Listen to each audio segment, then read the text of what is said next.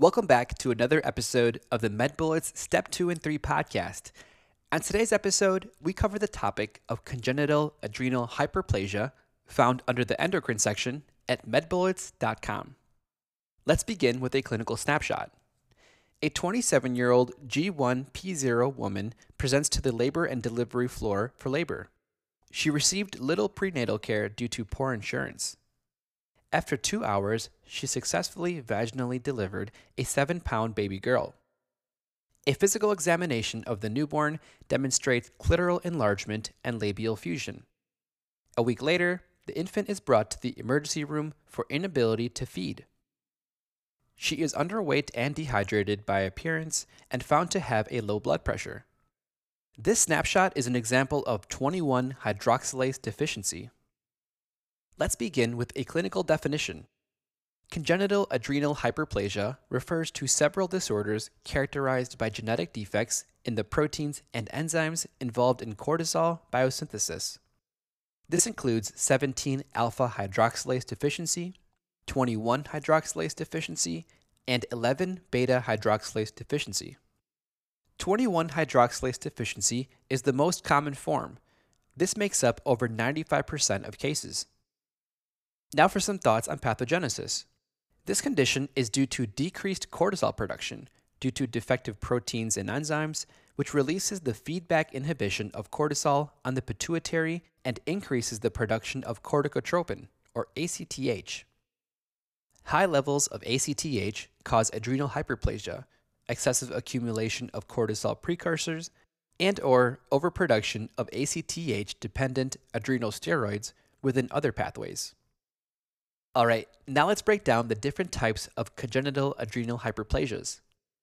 In this overview, I want to focus on the enzyme deficiency and the related presentation, blood pressure, mineralocorticoid activity, sex hormone activity, cortisol levels, and potassium levels. Let's begin with 17-alpha-hydroxylase deficiency.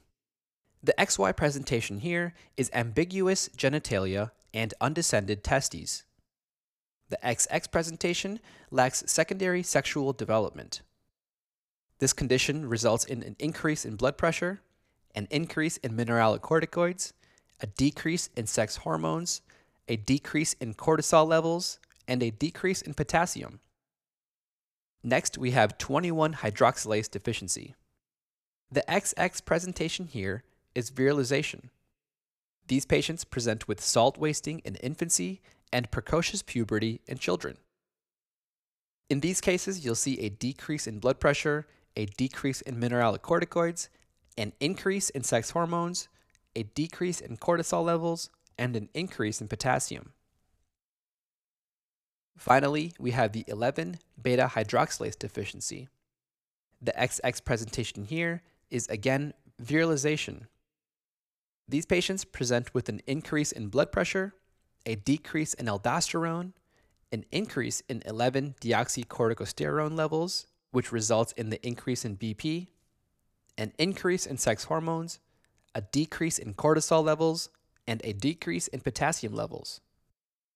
Next, I want to take a deeper dive into each of these conditions, focusing on the high-yield material that you might see on test day. 17-alpha-hydroxylase deficiency is a result of a defect of the CYP17A1 gene, leading to defective CYP17A1 enzyme, which catalyzes both the 17-hydroxylase and the 17-20 lyase reaction. This leads to accumulation of cortisol precursor with mineralocorticoid activity. In terms of demographics, know that prevalence is the highest in Brazil. On presentation of these patients, you'll note hypertension, hypokalemia, primary amenorrhea, absence of secondary sexual characteristics, ambiguous genitalia during infancy in 46XY patients with partial form, and diffuse skin pigmentation. On diagnostic studies, you'll see an elevated 17-hydroxyprogesterone to androstenedione ratio. You'll also see an elevated corticosterone level, elevated ACTH, low cortisol, androgens and estrogens, and genetic testing can also be helpful. Treatment of this condition includes spironolactone, which blocks mineralocorticoid receptors, low-dose estrogen for puberty induction, and genital surgery and testosterone replacement may be indicated for 46XY patients with disorder of sex development. Complications of 17-alpha hydroxylase deficiency include disorder of sex development and testicular adrenal rest tumors. Next, let's take a closer look at 21-hydroxylase deficiency. This is the most common form of congenital adrenal hyperplasia and happens as a result of defects of the CYP21A2 gene, leading to defective 21-hydroxylase enzyme, which is responsible for the conversion of 17-hydroxyprogesterone, or 17-OHP, to 11-deoxycortisol. The subsequent large amount of 17-hydroxyprogesterone is diverted to the synthesis of androgens and its precursors. On presentation, these patients will have diffuse skin hyperpigmentation and hypotension. In the classic form, which is the most severe, patients present with the condition during the neonatal and early infancy period. They present with adrenal insufficiency with salt wasting and genital ambiguity in females. In the simple viralizing form, you can expect onset during childhood, and this presents with genital ambiguities during toddler years. The mineralocorticoid deficiency here is less significant, and there is no salt wasting. In the non-classic form, you'll see a late onset. This presents later in life with signs of androgen excess. These patients present with premature pubarchy, and females may present with hirsutism, menstrual irregularity, infertility, and acne. These patients do not show neonatal genital ambiguity, and some patients may remain asymptomatic. Helpful imaging here is an adrenal ultrasound. Abnormal results include adrenal limb width of greater than 4 millimeters, lobulated surface, or abnormal echogenicity. Diagnostic studies will show a high 17-OHP level, and know that the USA offers this as a part of the neonatal screen. Congenital or ACTH stimulation test will demonstrate absent or low response. You can see high renin activity, and genetic testing can be helpful. Treatment of this condition includes emergent management of any salt wasting crisis, glucocorticoid replacement, mineralocorticoid replacement, and you can consider reconstructive surgery for viralized 46XX patients.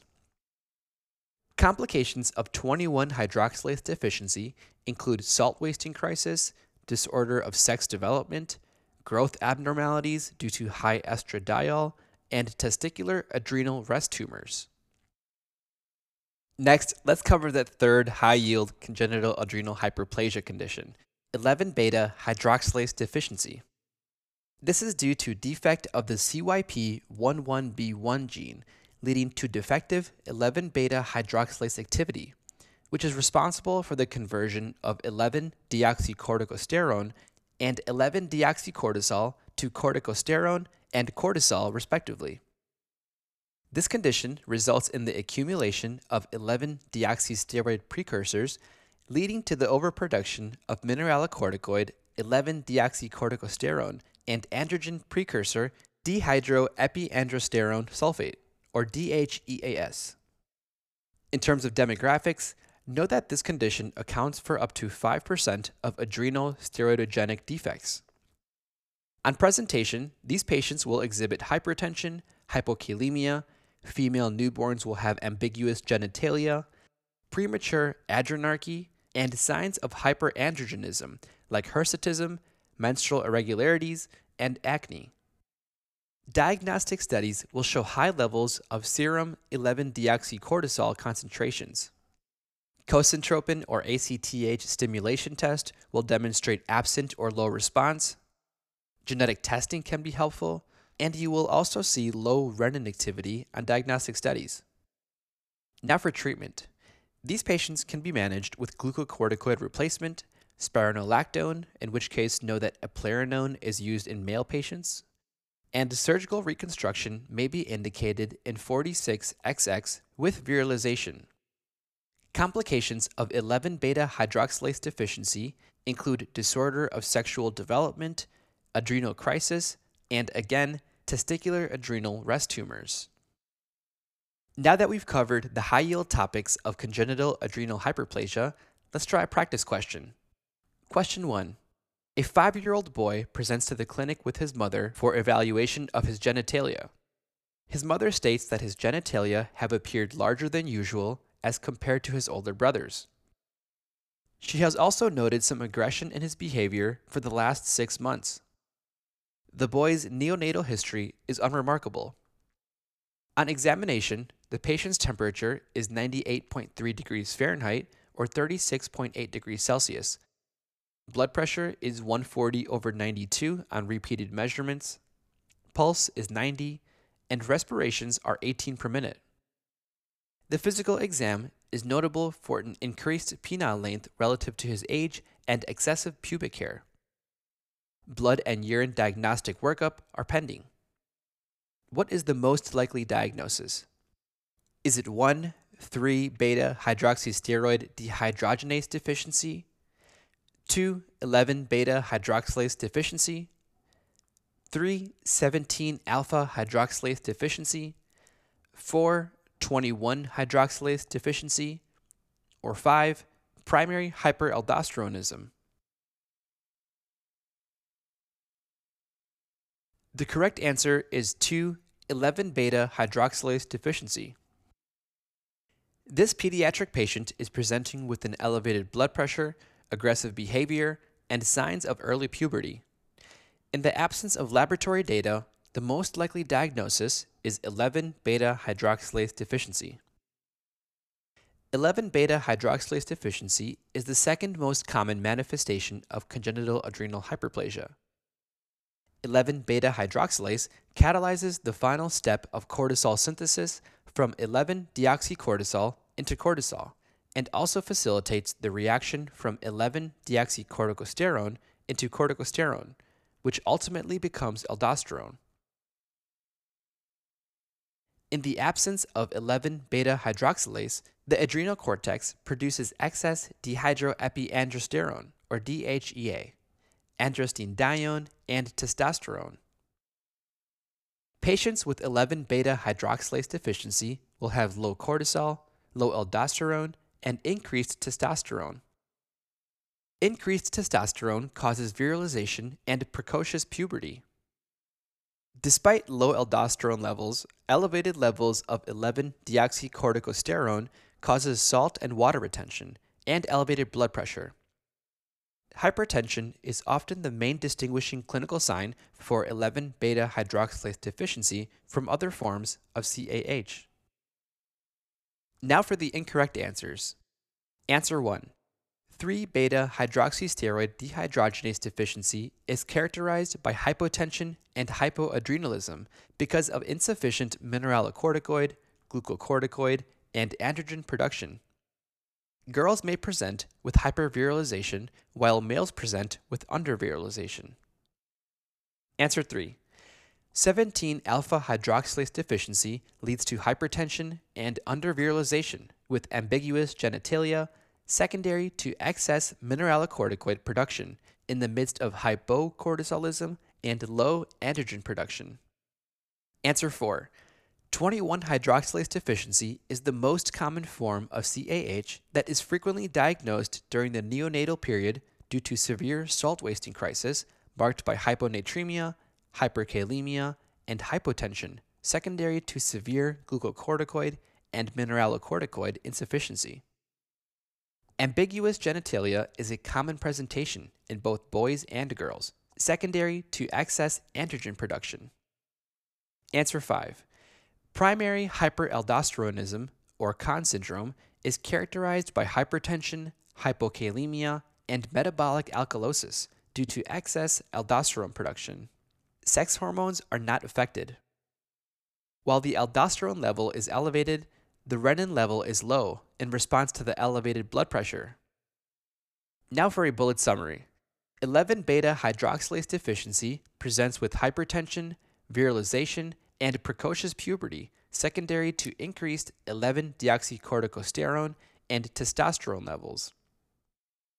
With that bullet summary, We wrap up today's discussion of congenital adrenal hyperplasia. Hopefully that was helpful.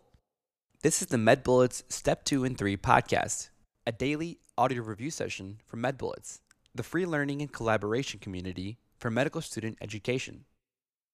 Keep in mind that you can follow along with these podcast episodes by reviewing the topics directly on medbullets.com. You can listen to these episodes on the MedBullets website or phone app while reading through the topic. If you've gotten any value from the MedBullets podcast thus far, we'd appreciate your consideration in leaving us a 5-star rating and writing us a review on Apple Podcasts. It will help us spread the word and increase our discoverability tremendously. Thanks for tuning in. We'll see you all tomorrow, right here on the MedBullets Step 2 and 3 podcast.